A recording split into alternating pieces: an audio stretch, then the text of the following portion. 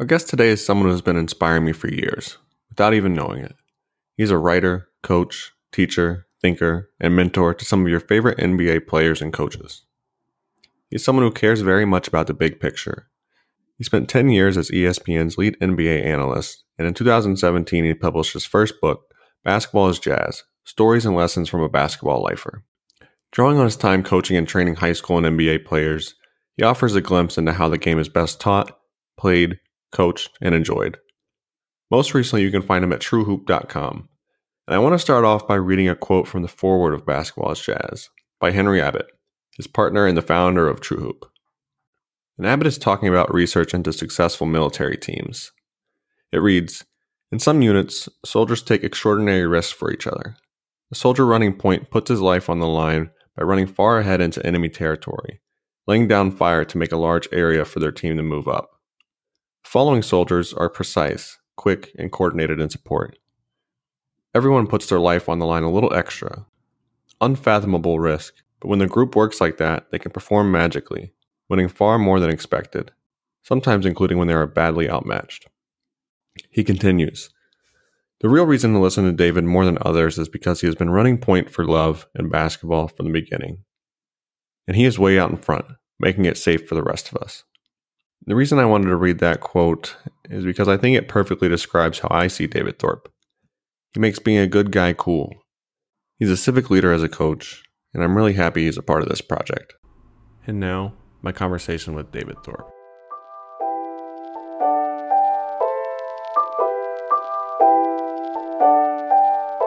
All right. So to get started, I thought I'd just ask, check in with you and ask what's it like to be you right now, and how are you coping with the state of our society? Boy. So, Zach, I like a lot of people my age, I'll be 56 in February. It's getting close. I wear a lot of hats, right? So I'm a husband to a woman. We've been married now 30 years. Last month was our 30th anniversary. Wow, that's crazy. I was 22 and I met her. And the day I met her, I told my parents I met the girl I'm going to marry. But it worked out. I think by October 31st, we dated October 23rd was our first date. I met her July 6th, 1987. Our first date was October 23rd. And then October 31st, I told her I want to grow old with her. By December 23rd, she pretty much said, okay, that we're going to work this out, because she was Catholic. She was raised Catholic and I'm Jewish. And we had a good chat about it. So my point is I've been with this woman. Wow. And I was just out of college. And so she's hurting. My wife on the election in 2016 cried. She almost got mad at me because, she is a very independent, strong woman, but like my job in part was to protect her from terrible people. And I failed because this guy won the election. So she wasn't really mad at me, but it actually has brought us closer together, but she's hurting. She's hurting for our 19-year-old twins that are in college right now, both of which she told me today that there is concern that people who get COVID now might be dealing with this forever to some degree with regard to like heart attacks. And she's not even worried about us. We're pretty much quarantined. It's our kids who are in college environments that we're worried about. And I have, as you can imagine, being a coach for 30 plus years, lots of Black and brown friends. I live in Florida, which has plenty of people from the Latino culture that are near and dear to us. Some people we work with or employ at our house and everything. And my son's best friend, actually, both of my kids' best friends are. I think he's Dominican and she's Cuban. My daughter's best friend and my son's best friend is Dominican, Elijah, and so all these things are happening, and we're dealing with this as mothers and fathers and our friends. And I have a couple of Black friends in particular that they would say we're brothers. They literally will text my mom on Mother's Day, and from their son from another mother kind of thing. And when Doc Rivers gave his famous now famous speech, after one of their games. Maybe it was the clinching win last week in Orlando. People asked me how I felt about it, and I didn't react at all. I was actually almost surprised that people were so moved. Really? Because I've just had that conversation with my friends so many times. I've told this story. I live in, I think, a pretty relatively nice area, and I wouldn't call it a racist area, but I can tell you that every black player I've ever coached in the area, from out of the area, these are pros, have been pulled over at least once by police. Wow. And never gotten a ticket. Yeah. And they're rich guys sometimes, not always. I just had one the other day driving a very nice Mercedes.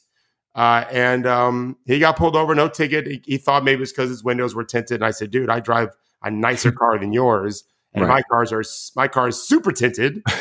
And I said, did he see you from the front or from the side? And he thought about it. He's young. He's 24. He hadn't thought about it. And he got no ticket, so he wasn't too worried. But I said, he realized, the guy drove by me and turned around. You wouldn't be able to see him if you had been on the side of him or behind him. Right. And so I'm dealing with all these things from different perspectives. And I would tell you just now, I was walking home to my neighborhood. I'm just speaking very honestly to you. And I have a nice neighborhood, 21 homes here. And one of our neighbors is, I'm guessing he's a strong Republican. We don't really talk politics. I don't see him a whole lot. We all have an acre of land, so we don't see each other very much, which is kind of by design. And he puts all these American flags around our entry. And I'm sorry, I'm not proud to be an American right now. And I've been around and traveled, and I've certainly seen my share of lots of everything. So what we can do is continue to try to be inspiring to people. That's what I define leadership to be, is breathing spirit in hearts and minds of others, as you probably know. And to give young people a plan of action, including my children. I'm very proud to say they'll be voting for the first time. We didn't, people sometimes accuse parents of dictating to their kids as if they ever listen to us.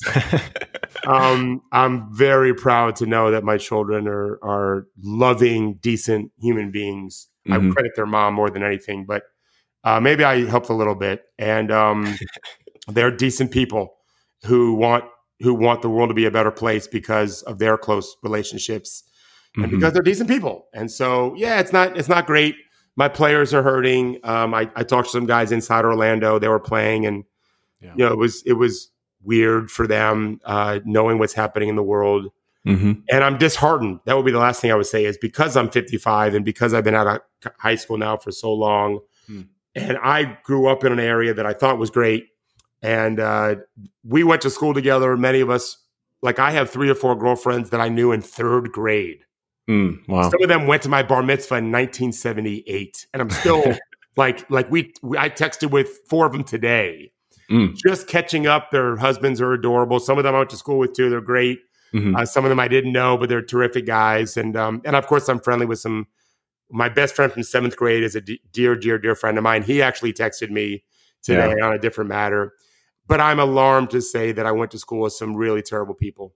Right. They were not terrible when I knew them. My black friends growing up, who I'm in touch with now, not just black. Also, I have one friend from the Philippines. He's Filipino. He's a dentist now in New York City, and he's an amazing guy. And he told me that he never knew that he was Asian growing up. Wow. He never.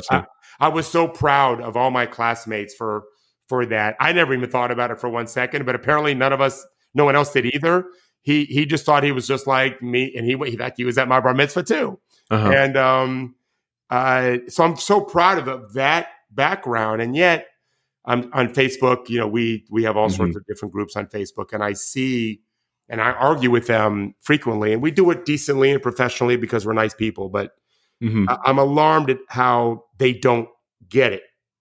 Yeah. And even today, it happened where they were telling me how Biden has all of these different, terrible qualities. And yet these were qualities he had in the 60s and 70s and 80s, which is how Republicans feel now.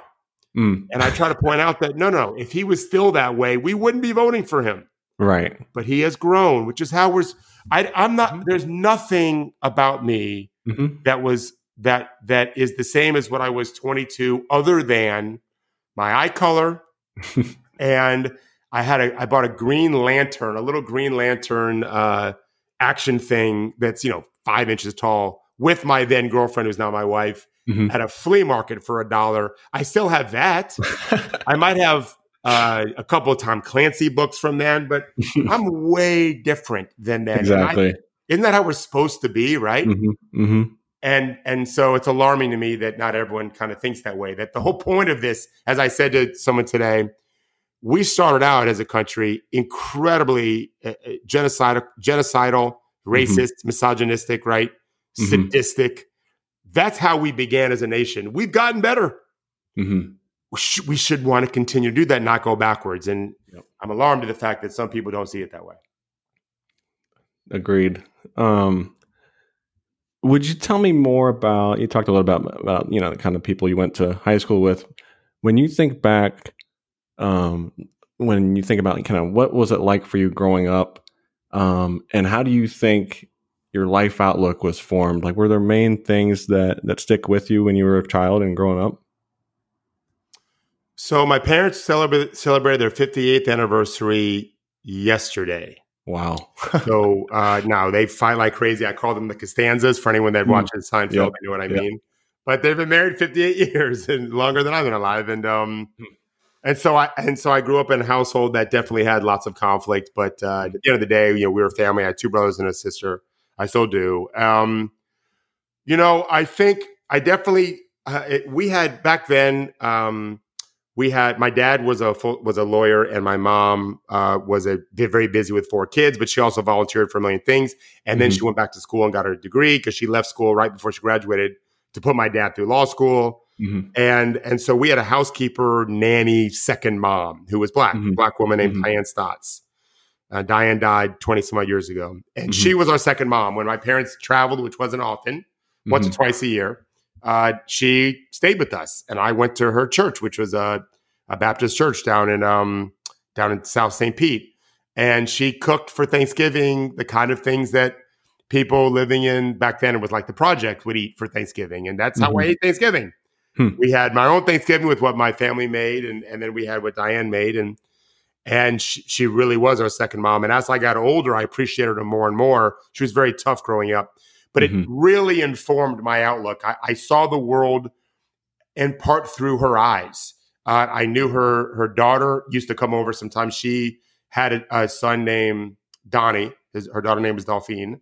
And they were at her house all the time. And Donnie was like my little brother. And it helped. It definitely, and then playing basketball too, helped inform my outlook in a way that I didn't ever appreciate till I went to college and realized that wasn't so normal.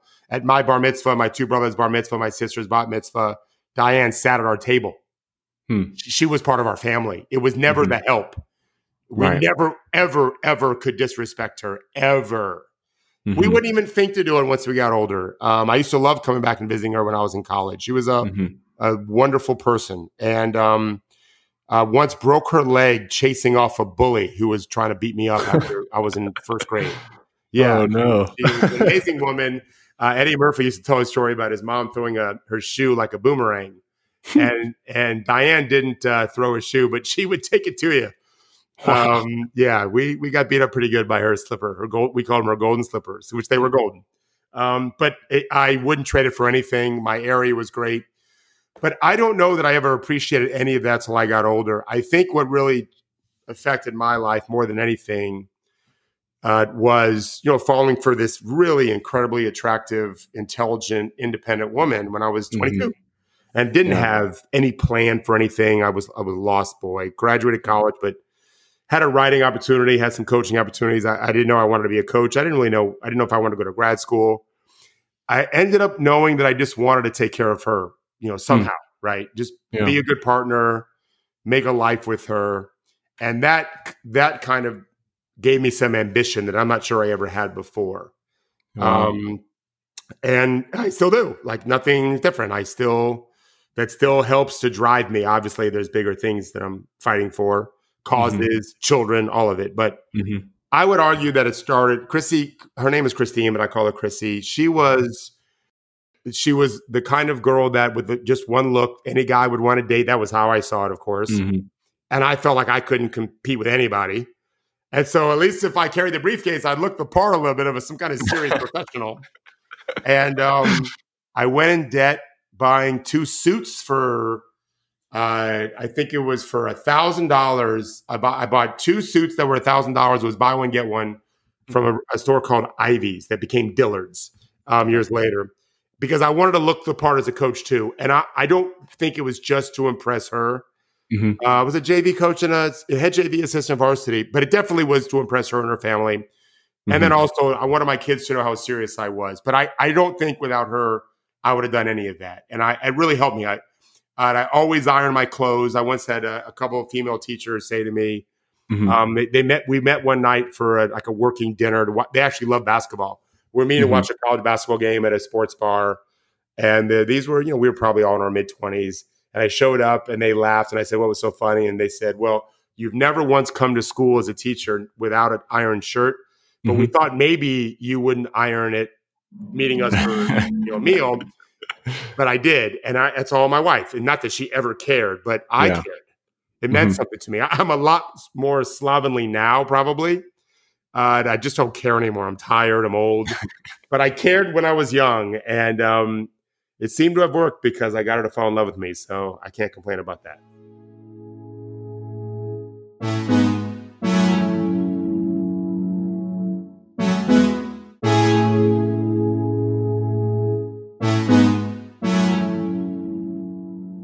Yeah, I want to ask you more about how you've sort of designed your life. So you said Chrissy really gave you sort of meaning and inspiration, but you do a lot more too. You're an esteemed writer, you're a basketball analyst, you train professional basketball players, you coach high school level, youth level, so how do you swing all that and still devote time to your wife and your family?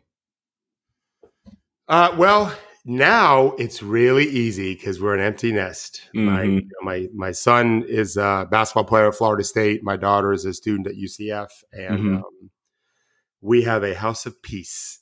But it's been a wild 19 years, Zach. I don't know that I did really good at it. I don't know that I told my wife I didn't cry. Neither did my wife, actually. We had our kids 19 years. We held mm-hmm. our twins back. They were summer babies. Mm-hmm. And it was the choice of, do you want to be the youngest in the class or the oldest? My wife graduated high school at 17. Mm. And I thought, and I was a very late bloomer physically, very mm-hmm. late. Last guy in my high school of 4,000 kids probably hit puberty. My voice didn't drop till even after I started dating my wife. I just had a feeling my son was going to be a late bloomer like me. As it turns out, I was right. He grew, mm-hmm. 7-8 inches, and he's almost like 6'3" in shoes now. I think he started high school at 5'6", 5'5". Wow. Had he graduated a year earlier, where he would have been the youngest kid in his class, he'd have graduated at 17. Right. And he would have not grown into the person he is now and not had this opportunity to play at Florida State the way he does. Mm-hmm. So mm-hmm. I think that we didn't cry in part because we got the extra year with them. And so we knew we were getting, and they were ready to go. The COVID had an impact, but also right. I get a de-stress now. I'm lucky enough now since 2010, I've had a home that has an office adjacent to it where mm-hmm. the room I'm in right now is my writing room where mm-hmm. I do all my podcasts, all my writing. It's got a big computer and a big screen computer, whatever. And then adjacent to it is my viewing room where I have 4 TVs to watch all the games that I watch during the NBA season.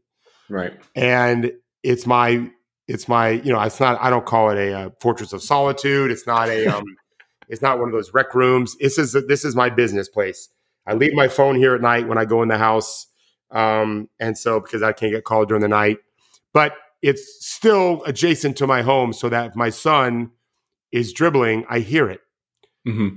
And it always pained me because on the one hand, I was thrilled that he was working on his game. On the other hand, I was, oh my God, should I be out there? And right. then I'd think, well, no, he's allowed to have some space from me. And then I'd be, well, but I could help him. And it just tormented me every day. I told him this. Yeah. And so I'm relieved. He is now in other people's hands. I said to the coaches the day we dropped him off, I told the coaches that we met, like, he's all yours. I'm breathing easy now. And so, and then same thing, my daughter, every Monday night for years, I took my daughter was a serious dancer until she was 16. She got hurt a little bit and she couldn't do it anymore. So Monday night ballet was my thing. I took my daughter to her 3 hours of dance class every Monday, typically. Yeah. Joyously. Greatest night of my life every week was Monday night ballet, because I don't know a damn thing about any of it. I brought 2 phones with me so I could keep track of business on one, and the other is where I could watch NBA League Pass if there's games on, whatever. And she didn't want me peering in too much anyway, but I would look. Yeah. So those were great. I spent a lot of time coaching a Little League baseball and basketball with my son for a long time. Then I volunteered after that for teams he was with. But always there's a price to pay. I could be making more money, and I was self-employed for a lot of those things. And so it's really hard. I'll just be honest. It's not easy when you can control things. If you're working for a company, you can't always control it. Other than ESPN assigning me things, I could control a lot of my work schedule, including writing a book. That every time I actually wrote a book. I think I wrote most of my book when my kids were gone for like a couple weeks one summer. I really focused a lot on that. They were at camp. Wow. So that really helped me. I try to be real disciplined with all of that so that I knew when I had to do things with my family. And my first responsibility is to be a husband, right? That's one thing my dad did a good job of teaching us is, I have to be loyal to my wife first, because that foundation is how you build the family, in my opinion. And so if you ask me, Zach, what am I most proud of in my life and anything, it's an easy answer. It's a relationship my twins have with their mom. I definitely played a part in that. Of course, she's amazing and just kind, good, strong person. Why wouldn't they love her? But I know I played a role in, I've told them many times, like, if you want to get angry with me. I'll be the bad guy, but this woman went through hell to have the two of you, and hasn't stopped since. So you are never going to disrespect her ever. You are always going to hold her in the highest regard, and they do. And they might have done that had I done nothing. I'm not stupid, but allow me that courtesy of believing I did something good, that I helped them have this incredible connection to their mother. And I get along great with my kids, but they love their mom more than me. And that's, in my opinion, how it should be. I think in time it'll be more 50-50. But I think it's, for my household, it worked this way, where I could focus on the different things I was doing, still be a stay-at-home, a present father, I should say. I would do Summer League. One summer I did, 10 days at Summer League in Vegas and a few days in Salt Lake City. I might have been gone 12 days. I did it once. Like, I didn't do that anymore. I turned down an NBA head coaching job because my kids were young, and I thought that I'd be a terrible dad from that point on. I could have been at least an assistant GM, if not a GM. Same thing. I just didn't feel like it was the right time, knowing my kids were at the ages where, they were preteen even at that point. And so I made a decision that they were my priorities. And then I got the rest, I'm 55. I'm hoping to live. My dad's 80. I'm hoping to make at least that long. I got plenty of time to do more stuff for me, but I thought I need to do stuff for us. And that's how I proceeded with all of this. And I'm not complaining about it. Wow. Give me a lot to think about right now. And I had a hunch that those sort of things were the case. I had a hunch that, you've made very intentional choices, especially in basketball. And I think, coaches and people generally, but I think maybe men in particular, sometimes have hesitation really investing in their family, especially when they're in sort of interesting or demanding or desirable careers like basketball. Everybody wants to be in sports, and it's sort of a rat race. So it's great to hear about just the choices you've made. I don't know if I know anybody that would make those choices on purpose. You know what I mean? Well, I do. But I will tell you that I was talking to a young mentee of mine that is a very, very good coach. He is. I think he's the best coach in the G League. He's the head coach for the Pelicans team in Erie, Ryan Pannone. And Ryan did a fabulous coaching clinic where he talked about he'll always take his players' phone calls no matter what, and he thought that was something that really made him special. And I yelled at him, and I've never yelled at Ryan in seriousness. I joke with him all the time. Actually, I was with him today. He helped run my workout today with my pros in town because he lives here in the off season. And I yelled at him and said, "Don't you dare have the arrogance to think that your wife is just going to always put up with you taking every phone call that your player gives you to go shoot. Hey, can we go shoot? Can you watch film?" It worked when you were single. You're married with 2 kids now under the age of 3.5. Wow. You are not going to take that approach and think that you're still going to be happily married a long time. Maybe you will be, but the odds are not good. Right. And I have a lot of friends. I'm sure some of my friends will listen to this because they're my friends. They're divorced now. They know who they are. Yeah. And I didn't want that. And I don't want that for Ryan. And he's got an amazing wife. She's incredible. And he knows that. And I think as coaches, I think any career is the same. I don't think it's any different in this career versus any other one, reporting, CEO of a business, whatever. It's easy to take your partner for granted and focus on me. But as any coach knows, the focus needs to be on we. And it's got to be we, then me, in my opinion. And if you take that approach, I think you create a partner. And as I've witnessed with my aging parents, and knowing my body now at 55 hurts a lot more frequently than it ever used to, it's nice to have a partner go through these things with. And right. So I built it. I always said I want to build a bridge into my kids' hearts that they one day might walk back across to visit with me when I need it or when they need it. And I don't know if they will. We'll see. The bridge is up. They haven't had to walk across it yet. Let's just see what happens. But I definitely did that with my wife. We've built a bridge to each other's hearts through many, many years. Now we're fortunate. We never really had an argument. We discuss things and we might disagree, but we've really never really had a fight. And it's just, we're kind of a natural fit, and that's good. But, and we're different people, but that takes work. Right. And so when on occasion I have gone to meet some coaching friends who want to pick my brain while they're watching an NBA game, I don't do that weekly. I don't do that monthly. I'm busy enough during the NBA season. I don't always have to do it in the off season too, and go see coaches, whatever. I pick my spots, and we made a decision when the kids were here that she was never really intimately involved in my businesses then. Okay, but I made a point of, like, for example, I'm a partner, but we are partners at True Hoop, and she's involved. And I've got an app coming out very soon at the protrainingcenter.com. The app's not up yet, but we'll start doing workouts, kind of like a virtual workout where players can be virtual clients of mine and really connect me in a lot of different ways. She's involved in that. She'll be involved in, if I do another book, she'll be involved in that. Wow. I'm just going to include her more this time around because she can focus on it because she doesn't have kids to worry about anymore.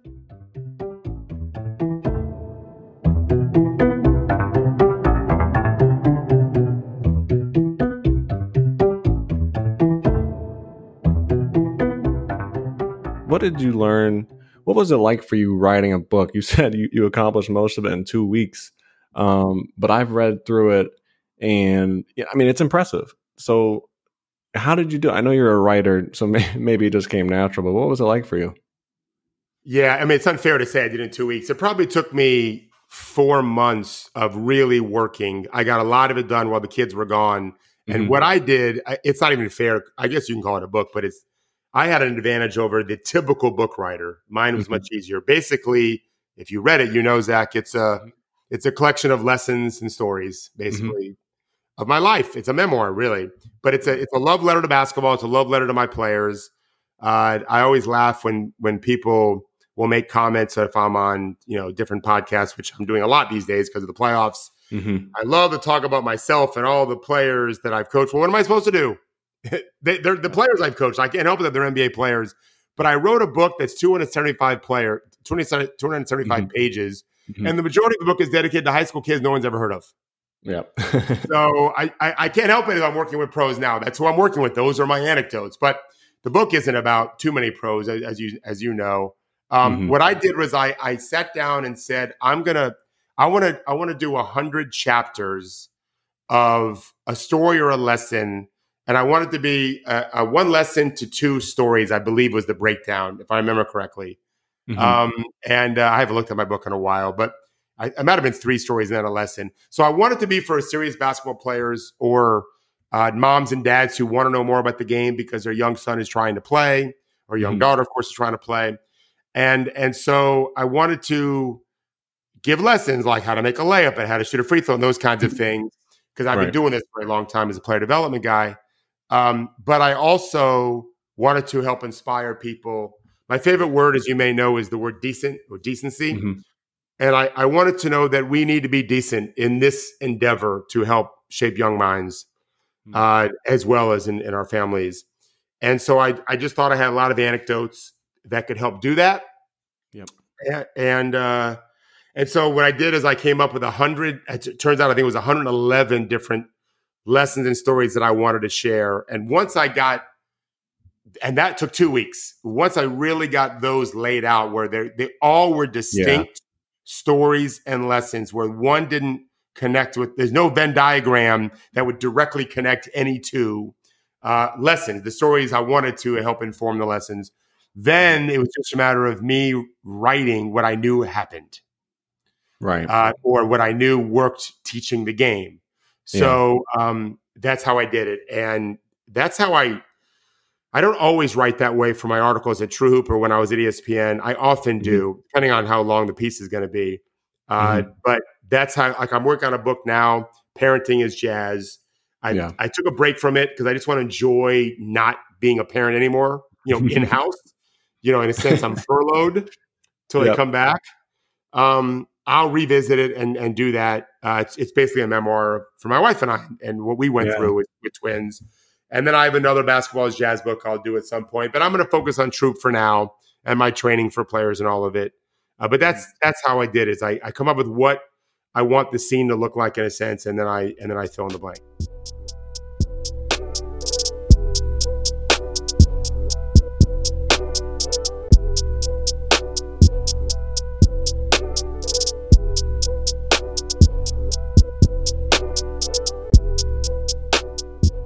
I'm interested in this sort of connection between civic leadership and coaching, and coaches who give a damn, coaches who you might call woke, and see the bigger picture. And I think a good way of starting, we often ask elected officials, sort of, why are you running? Because they're always running for office. So if you were to answer that, as you think about yourself as a leader and teacher and coach and writer, why are you running? I would say it's to reach and teach young people, to inspire them in the more important lessons of life. Because, listen, I would love to tell you I'm the coolest cat in the around, and I'm the best looking man of all time in the greatest shape, and these players can't help but be in awe of me. That would just, none of it would be true. I happen to think I am pretty cool, probably, but now it's more just an old man, adorable cool. But I really know this game. I've worked very hard at reading the matrix of basketball, and it doesn't mean I'm wrong. I'm not wrong. Of course, I'm wrong. Predicting the future is really hard. Yep, and I make mistakes too. But I see what's going on pretty clearly, pretty quickly, pretty frequently. And so, because I can help a player today, for example, I had a guy that just came back. He played in Orlando in the seeding games, and then he went to Africa for 10 days with his wife. And he'd just gotten back, and he's not shooting great. And he's been with me for a couple of years now, and he's really a talented player. And I don't overcoach those guys. I got to give them room to figure it out for themselves. If I'm a good teacher, They hear my voice in their head and they'll figure it out themselves a lot, which is what they have to do when they're playing games. Mm-hmm. But he was having enough failure where I needed to step in, and I knew what was going on. And as soon as I said something to him, and maybe it's the placebo effect, but I don't think so, but it's possible. He made like 6 in a row and kind of cleared it up. He was just, his hand wasn't getting on the ball the way it needed to. So my point is I see the game really well. But because I can tell a player in basic language how to be more successful, they'll listen to me about almost everything. And then I don't preach. I pick my spots. I don't always agree with my players. They don't always agree with me. But on most issues, they do. And I think, generally speaking, I don't really care what your color, ethnicity, religion is. Most of us are about the same. And we mostly want the same things. And so, like, one thing most players want, especially when they hit 25 and up, is they want to find a partner too. If they're NBA players, finding a companion isn't hard. Yep. Finding a life partner is. And the fact that they know how I feel about my wife and our family, and they know because I tell them. Like, I don't answer the phone if they call me if I'm doing family stuff. Mm-hmm. Or I have to sometimes go because my wife is calling or my kids are calling or whatever. Mm-hmm. Or I'll miss a practice sometimes and send an assistant because I've got something to do with my family. So I pick my spots. I obviously don't do it all the time and they wouldn't come, but I do it enough where they know what my values are. And it means something to them. I had one player, he got engaged in Israel and he called me and I heard crying. And I thought that something had happened terrible because it was Israel. And we're conditioned sometimes to think that. And it turns out it was his brand new fiance crying because he had just asked her and she was on the phone with her mom saying, I'm engaged. And my player said to me, I called you because he said, I met with you just over a year ago with another friend of his that's a student of mine because I wanted this. And you kind of gave me some tips on how do I go about finding someone to maybe share my life with. And he said, so you opened my eyes to what to do. And I found this woman and we're engaged. And I said, well, why is she still crying? And he said, well, she just called her mom. I said, well, did you cry when you called your parents? He said, I'm calling them next. And I said, hang up right now. Never again say in public, you called me first. That's a true story. So they now have 2 children and a very lovely couple. So my point on that is the players want that. I always say this, that all players, I don't care how old they are, they're like a blind person in a house. If you take a blind person and you open a house to them and leave, they're going to run into everything. If you first walk them through where their boundaries are, here's the pool, stay away from that, right? Here's the hot water heater. Here's the oven. And you walk them through the danger zones, walk them through the safe spots. They're going to be much more comfortable. And I feel like working with your own children and with players is very, very similar. Let them know where the hot spots are. Let them know what to avoid. Keep them out of trouble. Here's where we're going to be best at. They tend to get more comfortable that way. And so that's kind of how I approach it with all of them is I want to get them to understand the important things about life and then let them be themselves. Wow. I'm curious how you think about how you learned to coach. And maybe as a good way of starting, was there a coach who either changed your life for the better, or maybe there was a coach who taught you not how to coach? Or how to not coach. Yeah. How do you think about that? Sure. My high school coach was Gene Hackman from Hoosiers. We ran that movie was my high school career. We ran the same offense, same practice drills. He was just as much of a jerk, in my opinion. He ran great basketball fundamental stuff for sure. Couldn't coach his way out of a paper bag in a game. Religious person for sure, but unyielding, unloving. I wrote this long book and never mentioned his name once for a reason. He didn't inspire me to do anything. I never visited him after I wrote this book. He's not alive now. He died a few years ago, and I never thought for one second going to his funeral. He showed me how not to be a coach, in my opinion, as a man. He knew the game off the court. On the practice court, not the game court.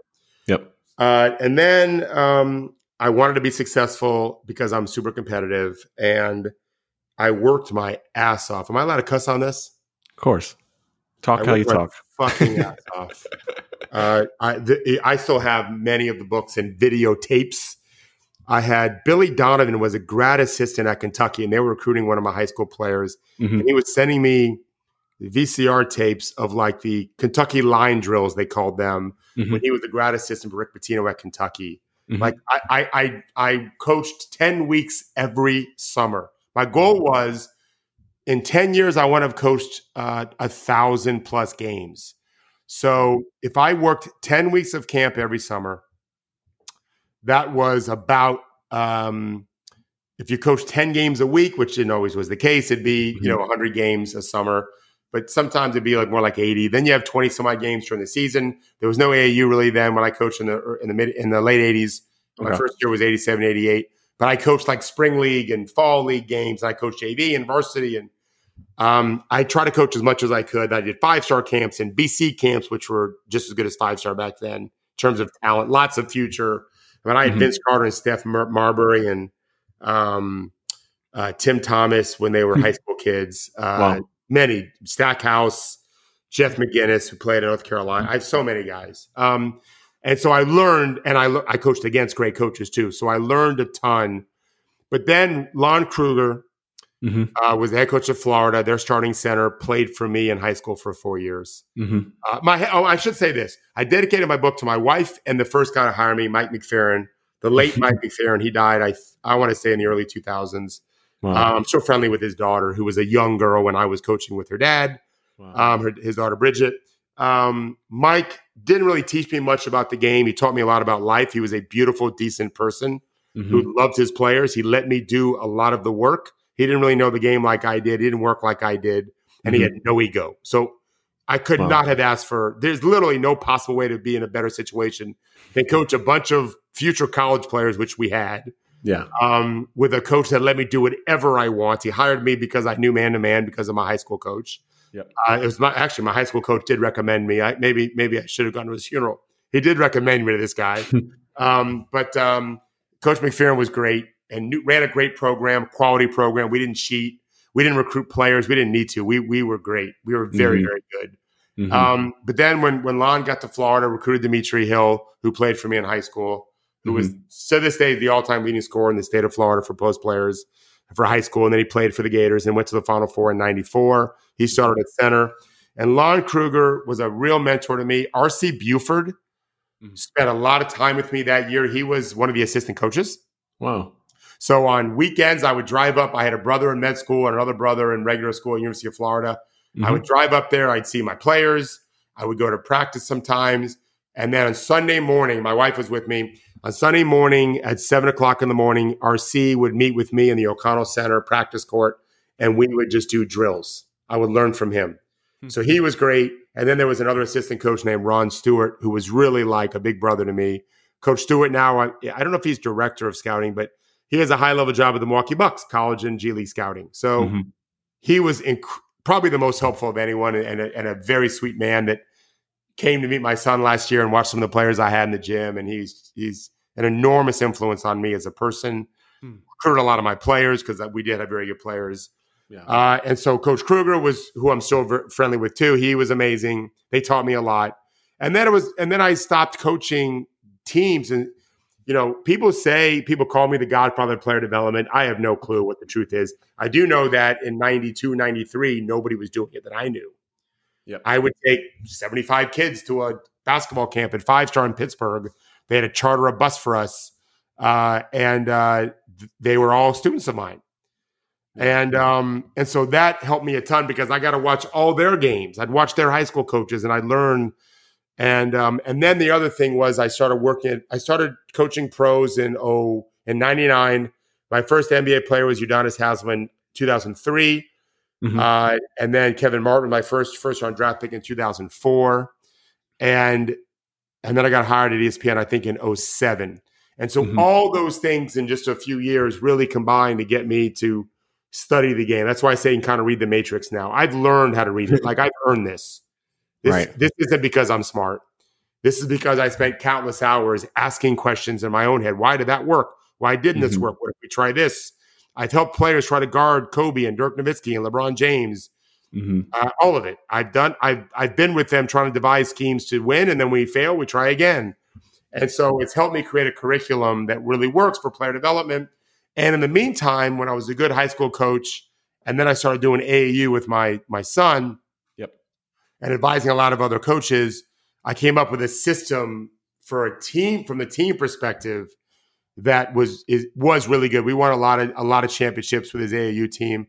The high school teams I've helped out have been, I would say, probably extraordinarily successful, especially given as a volunteer, we weren't always the most talented team. When I was a high school coach, we were every bit as talented as everyone else. But years later, we didn't always have teams that were super talented, but we were very successful anyway. And we had teams that were very talented too, of course, with multiple, D1 level players, whatever.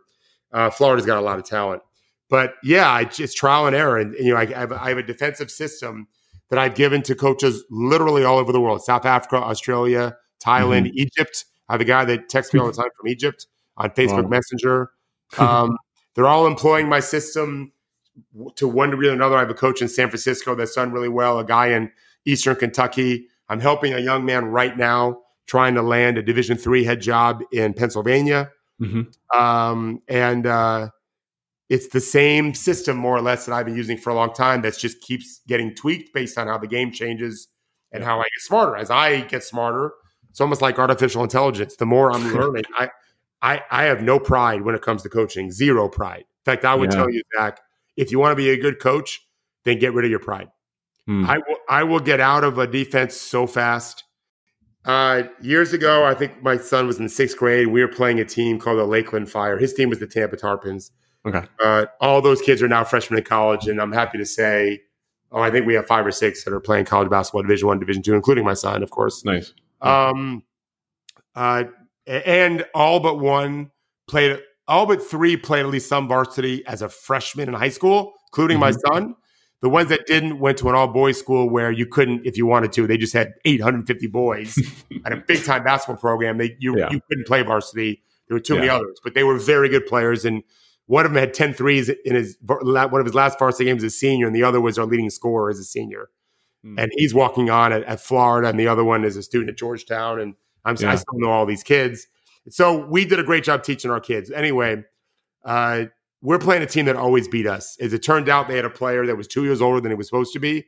I thought that was great. I never complained about it. I don't care if you want to cheat. It's helping us. We're trying to help our 6th graders make their high school team in 9th grade. JV or varsity didn't matter. So if you want to play a 15-year-old when our kids are 12, fantastic. I think it was 14. Fantastic. Our head coach didn't agree, but I didn't care. And but this team always killed us. And in one particular tournament championship, and I mean, at this point, we were 0-3 against them in tournament finals. We had won a bunch too, because they weren't in those tournaments that we won. They always beat us.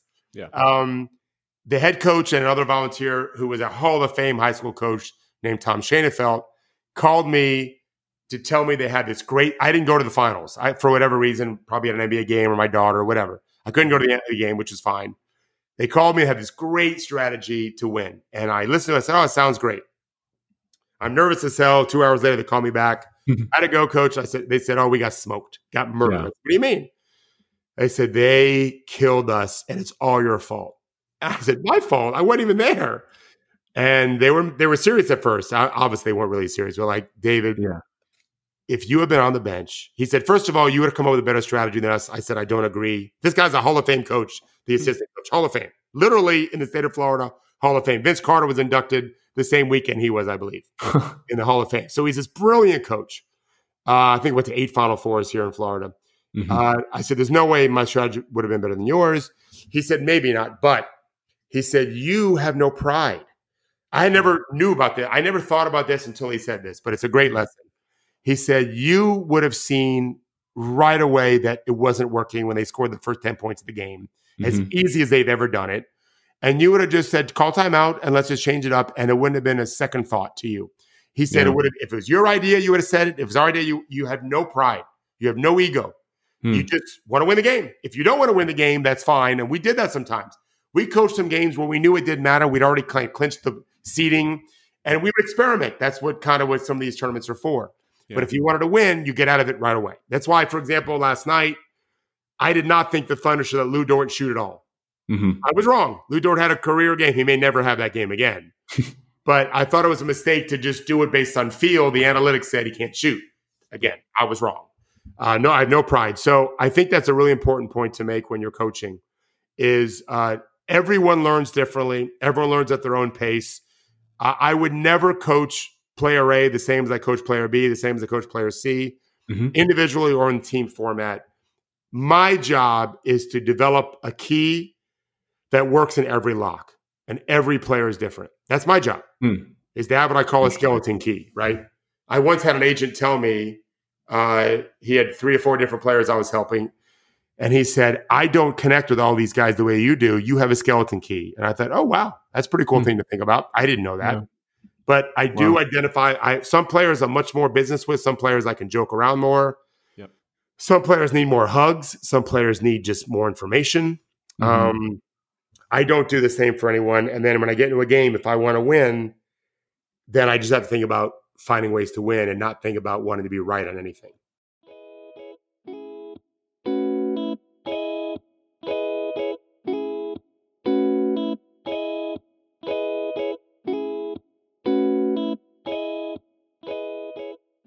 You reminded me of this when you talk about Lou Dort, in how he had a career night after struggling.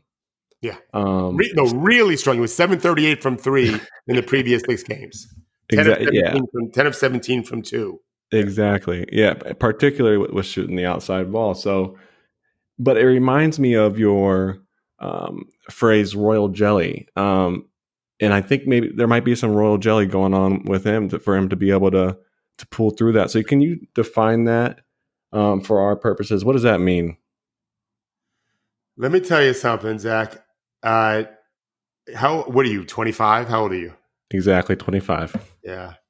I am so happy that you asked me that question because I'm so old that I totally forgot about royal jelly. No way. I don't even think about it. And what's funny is my dear friend Kevin Arnovitz with ESPN bought me. He bought a picture. I don't know if he took the picture or not, but it's in my office right now. Where he took a picture he's a foodie in Los Angeles. Besides being a brilliant writer and a dear friend, he took a picture or bought a picture of a royal jelly stand. So I think about royal jelly all the time. It's literally in my office. I can't not go through a few hours and not see it.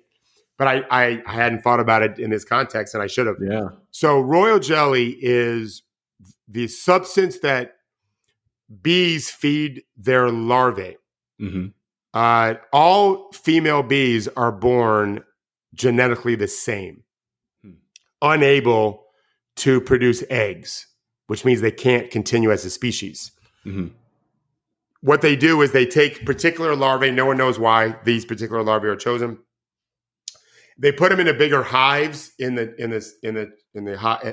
bigger cells in the hive, and feed them royal jelly for a while.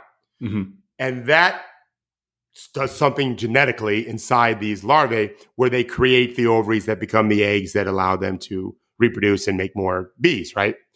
So when I learned this many years ago, who knows how I learned it, I realized, well, that's what we're supposed to do as coaches and friends and parents and husbands, right? Yeah. Is we have to feed our people that which will help them become what they're supposed to become. And so that's what royal jelly is to me, is what can I feed my wife? What can I feed my children? What can I feed my friends? What can I feed my players so that they can become what they're supposed to become? And this is something I learned years later when I studied a little bit more. At some point, they stopped feeding the larvae royal jelly. And I thought, oh, that's interesting too. Yeah. Like at some point we're not bees, we're humans. So I would never tell you that I stopped being positive at all. But there is a change in my approach. Like with my son, as an example, I was hard and harsh, both of my kids, when they were younger. Lon Kruger actually taught me this. Lon Kruger told me this great story where his first ever game, Lon was such an athlete. He was one of the last guys to be drafted in all 3 sports, Major League Baseball, NFL, and NBA. Yeah. Wow. He was a great, great player at Kansas State. So he played his first ever game in Manhattan, Kansas. And, he's from Silver Lake, Kansas. He played at Kansas State nearby. His dad was his high school coach. His dad came to the game. He's in the Big 12. Back then it was the Big 8. He's in the Big 8. Lon told me the story. And I don't think he played particularly well. And he was waiting for his dad to, hand him his hat, so to speak. And here's what he did wrong. It's not because he's always done that when he played for him in high school. Yeah. And halfway home, Lon, back then they called him Lonnie. Lonnie, I don't ever call him Lonnie, but Lonnie said to his dad, like, all right, Dad, just let me have it. What's going on? And his dad said, like, Mr. Kruger said, I don't know what you mean. And Lonnie said, you've always, been so critical to tell me all the things I did wrong. And he said, son, you're playing for Jack Hartman, one of the best coaches in the country, in the Big 8 at Kansas State with some of the best college players in America. That is hard enough. I just need to be your dad now. And that's exactly the approach that I worked hard at doing for my children. When I felt like they needed me to be their friend and their believer, that's what I tried to do. And when I felt like they didn't really get it, like, for example, with COVID, I used to always say, stay away from me, you're diseased. When the pandemic first hit. I still say it sometimes now, kind of joking now. But I think it hurt their feelings a little bit. I was laughing, but I was also serious. Like, I don't want to get sick, and I don't want mom to get sick. And I want to be able to hug my parents one day who are 80 and 70, almost 79. Yeah. But mostly I've just been their supporters because they took actually, when they were high school seniors, they actually went to college as high school seniors. It was a program that was offered here. So they had 18 and 21 hours, the two of them, as seniors in high school, but it was freshman year of college. I didn't need to be on their ass. I needed to be their best friend and their believer and be there when they needed me to be there. And like I just talked to my daughter today about it. I sent her a really nice note, a couple of really nice notes yesterday, and she didn't respond. And I called today. I said, do you not want me to send you these nice notes? And she said, you mean the sappy ones? And I said, they're not sappy to me. I basically took I sent her a picture of my wife at 19 because my mom just sent me a picture. My daughter called them for the anniversary, and my mom took a snapshot, and she sent me the picture of my daughter, my son, and my daughter looked just like my wife did when she was 19. I sent that to her. Wow. And she's like, oh, I like looking at mom, but I don't want you to send pictures of me. She said, you can send me the sweet ones. I sent her a picture of the she was my ice cream partner at night. When she stopped doing ballet, I still had to find ways to connect with a girl that doesn't like sports. So she was my ice cream girl. We would go get ice cream once a week or so. And where are we going? What are we going to do? We get dessert or whatever and just hang out and talk. And so I sent her a picture. We would take selfies of that. So I sent her one. And she said, you can send me those, but don't send me the sappy ones anymore. So we all got to just adjust that royal jelly in a sense as they age. But our players, my job is to make them believe they can be something that they probably don't even believe themselves. It doesn't mean I'm not harsh and critical when I need to be. Of course I am for my kids and certainly my players, but I need to be that voice of inspiration. I need to feed them that royal jelly. And remember, larvae they're living in a bigger cell in the hive. I need to give them room. Like in our gym, we applaud turnovers. We applaud mistakes. We applaud misses. I've been criticized for saying that's okay when a player turns the ball over in our drills. Criticize me all you want. Like, if I can't get them to try harder now, they ain't going to do it in a game where they might get benched. They better learn now first against the air. So that's what we talk about with royal jelly.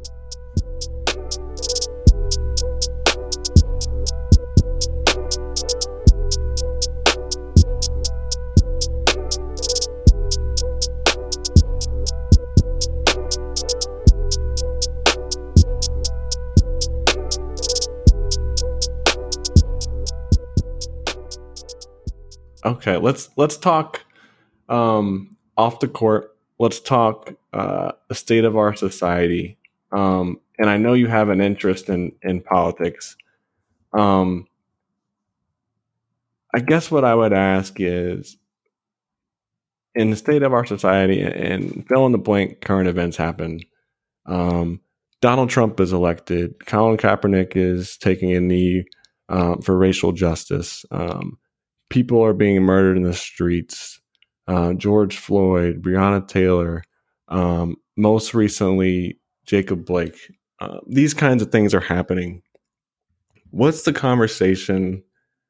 How do you go about having that talk and talking about these serious things that are catastrophic? How do you talk about that with, especially the players you work with? Yeah. First of all, I would remind you and anyone listening, every Monday, Wednesday, and Friday on Troop, we do a show called Bring It In. You can find we do it as a live video podcast on Zoom that becomes an audio pod, 20 minutes later. All the video pods can be found on YouTube, and it's open to anyone. You can't get the audio link without being a subscriber because it's a for subscription site, but you can watch it or just listen to it on YouTube. And every Friday we do a Bring It In with a young Black journalist, not that young, named Gerard Hector. He's a very bright guy. And we call it 9 by 90. There's three of us, Henry, who's a very brilliant guy, Gerard, and myself. And it's not fun to be the dumbest guy in the room ever, but I love it. I've learned to really appreciate being the dumbest guy in the room. I seek that out. I also like reading books that I require 2 and 3 readings to really understand. I like being stupid because I'm not stupid for long when I keep reading. So we do this thing, and it's 3 of us, and we get 90 seconds to talk about 3 topics, one at a time. So 9 topics total for 90 seconds. And typically, we're talking about these kinds of issues, virus issues. We've done a lot of work on Bringing In, talking to science writers, scientists, doctors treating COVID patients, doctors working on test treatments, all of that. And we've talked to a lot of people involved in the Black Lives Matter story, head coaches, executives, players, everything. And we've definitely dealt a lot with this issue on the political side of things, and we're very transparent. And I would say the first thing, I called my son the other day about this. Many of his teammates are Black, his roommate's Black, many of his coaches are Black, many of his best friends at home are Black as well as on the team. And I reminded him, I know you have opinions on this. I know you think you know what you're talking about, and you're a loving, decent person, but we need to be listeners first. This is not we can help end the fight, but it's not our fight in the same way it's their fight. And we need to be listening to them. We need to be listening to those that are aggrieved and have been persecuted against and learn from them. And I do our best to have empathy for them, but also vow to fight that fight for them as best as we can.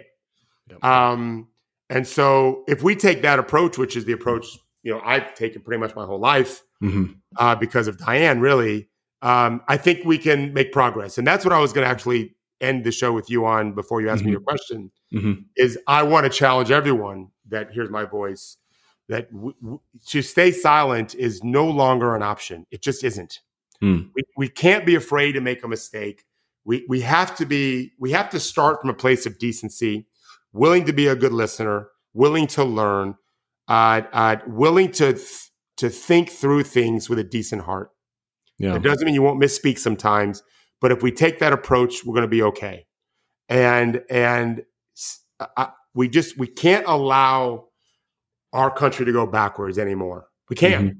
It's heartbreaking on too many levels. And so those of us in positions where people will listen to us because we know the game, which is funny how that works, but fine. We got to speak up. We have to absolutely stand up. I've had many, many Black friends call me. These are my age friends and say, we need you to do more because if you won't do it as a white man, we'll never accomplish anything. Younger Black friends don't like that. They don't like the idea that a white person has to, come in and save the day. I don't think I'm the Lone Ranger. But my point is, it's a delicate subject that I can talk about because I'm coming from a place of decency and listening. And so we're not really fighting over this. I'm happy to be a tiny, tiny part of a solution if I can be. What I'm not going to do is not do nothing. Not do anything. I'm going to do something. I'm going to speak on this issue. If you're a friend of mine on Facebook, which I think you are, right? Yep. I'm going to write about it. I'm writing about it for 2 reasons. I don't think I will tell you honestly, I've influenced one person to change his views. It was 3 years ago. He was a Trump fan, big Trump fan, Republican who no longer is. Wow. And he changed his mind. He writes all the time on Facebook. I won't say his name, but he sent me a long note about it. And I made a comment about if you have daughters, you can't vote for this man. I have one daughter and that's enough. Mm-hmm. And he said he thought about it. He wrote me. He thought about it with his wife, and they cried and said that they were very religious and said, Coach Thorpe's right. Like, our daughter is at risk. They have a very, very young daughter. And now I'm very proud to say he's doing way better job than me at championing the causes that we should be championing. He's a much better writer than me and involved in finance, and he's just great. And but I also do it because my dad's 80. Mm-hmm. And I would have loved to know what he thought over the years, but he didn't have Facebook to write anything. He didn't write a book. Wow. Yeah. And I regret not knowing how my dad and mom felt growing up. My mom's been very liberal her whole life. My dad wasn't. My dad has come around a long way. He was never racist, but he was certainly a Republican. Republicans weren't so bad, in my opinion. I think they're much worse now. Not all of them, of course, but the party is struggling. I have lots of Republican friends that will be Republican again, not in this election. People I really respect and admire are changing for this election. I want my children one day when I'm dead and gone or just old and don't have any memory, they don't really care now how I think. They're going to care maybe one day. And I've told them, if you want to know how I feel about you, how I feel about your mom, how I feel about the world, you can read my book, which my son did read, my daughter didn't. And you can read my Facebook post. I try to post at least once a day. Yeah. It's my scrapbook in a sense, right? It's my journal, right? My diary. Yeah. That is a great idea. Never heard anybody think of Facebook in that way. That's probably the best use of Facebook I've ever heard. I like to connect with friends and I love seeing, I have friends who I've been on Facebook with since maybe 07, 08, maybe even before that. I'm not sure.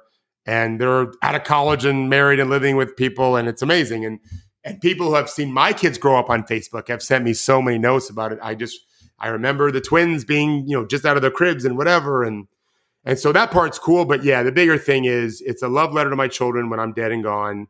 This is who your dad is. You want to know how I thought about the world? Here it is. Every day, if you want to use my account, sign in as me when I'm dead. You're going to get those memories. I love these memories. Those memories now of my kids are little, like taking vacations. It's summertime still. Yeah. So first day of school and this, that, whatever. So I love those things, but really it's for my kids and connecting with people. I have a lot of friends, I told you growing up, who connect with me now. And in many cases, it's women whose husbands and or bosses would never approve of them liking anything that I write. Mm-hmm. So they just send me personal messages about, please keep doing what you're doing. I love what you're doing. I believe what you're saying and what you're writing, but I can't admit it, which is sad in my opinion. Yeah. But it is what it is. So we all have a part to play. I don't want to have the world be nothing but Democratic presidents. I don't want to have the world to be a place where burnings are being burnt every day. It's ridiculous. Mm-hmm. I want the world to be more. I want the country to be more decent. I want us to treat our Black and brown brothers and sisters as equals because they are. Mm-hmm. I want the world to recognize that we treat women terribly in this country. We're better than most, but we're not where we need to be, and that has to change. And I want the world to recognize that it's not wrong for us to admit we've been wrong, and we need to be better. That's right. And so those are my ideals. And people want to fight it, and I can't do much about it other than they're not going to intimidate me. I'm going to continue to speak my piece. Definitely. Well, I certainly am grateful for you doing that. And thank you really for being a part of this project and this inquiry into the art of coaching for civic leadership. Where would you like to where can we send people's eyes and ears to see and hear more of you? So truehoop.com is where I publish every week. It is a for-pay site that sometimes does free stuff. Mm-hmm. Bring It In is on YouTube. You can subscribe on YouTube, or if you're that's free. If you're a subscriber to True Hoop, then you'll get it in your inbox. It's a newsletter that you get. And then theprotrainingcenter.com is where we do our virtual training. Where if you have a child that wants to be much better, if you're a coach, we have a lot of coaches that want to do it. You get 5 workouts from me where it's literally my voice, my video, my clips with my pros with stuff you can do with your kids every day, your players, boy or girl, doesn't matter. And then over time, we're going to be doing interactive stuff where you can connect with me via Slack and phone calls, whatever. And then I'm at Coach Thorpe at Twitter, and I think at Coach David Thorpe at Instagram, and David B. Thorpe on Facebook. Awesome. I think you've said that before a time or two, huh? Yeah, I have. All right. Well, this has been really great. I really appreciate you. I've learned a lot. I can't wait to listen to this. Can't thank you enough. And I hope this is just the start of our relationship. Me too. I've had a relationship with you for a while, but you're getting to know me as well. So thanks so much. Oh, it's my pleasure, Zach. And yes, don't be a stranger, okay? Sounds good. Talk soon. Bye-bye. I hope you enjoyed this conversation with the coach, David Thorpe. This podcast episode is part of the Coaching for Civic Leadership project, an inquiry into the art of coaching for civic leadership, which I describe as coaching in a way that improves our society by the way you coach. The act of coaching with an eye toward developing leadership, problem solving, and social interest and understanding. If you'd like to keep up with this project, you can subscribe to the podcast and also subscribe to updates, writings, and interviews on our website, coachingforcivicleadership.com.